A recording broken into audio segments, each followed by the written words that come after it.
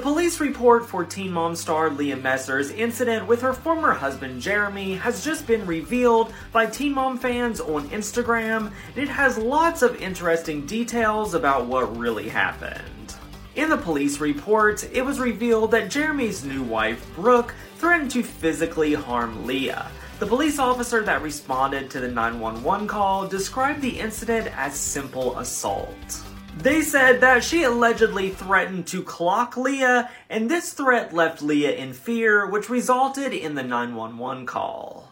The police officer noted that Leah was visibly upset regarding the incident and stated that she was in fear of how the suspect and his peers were acting.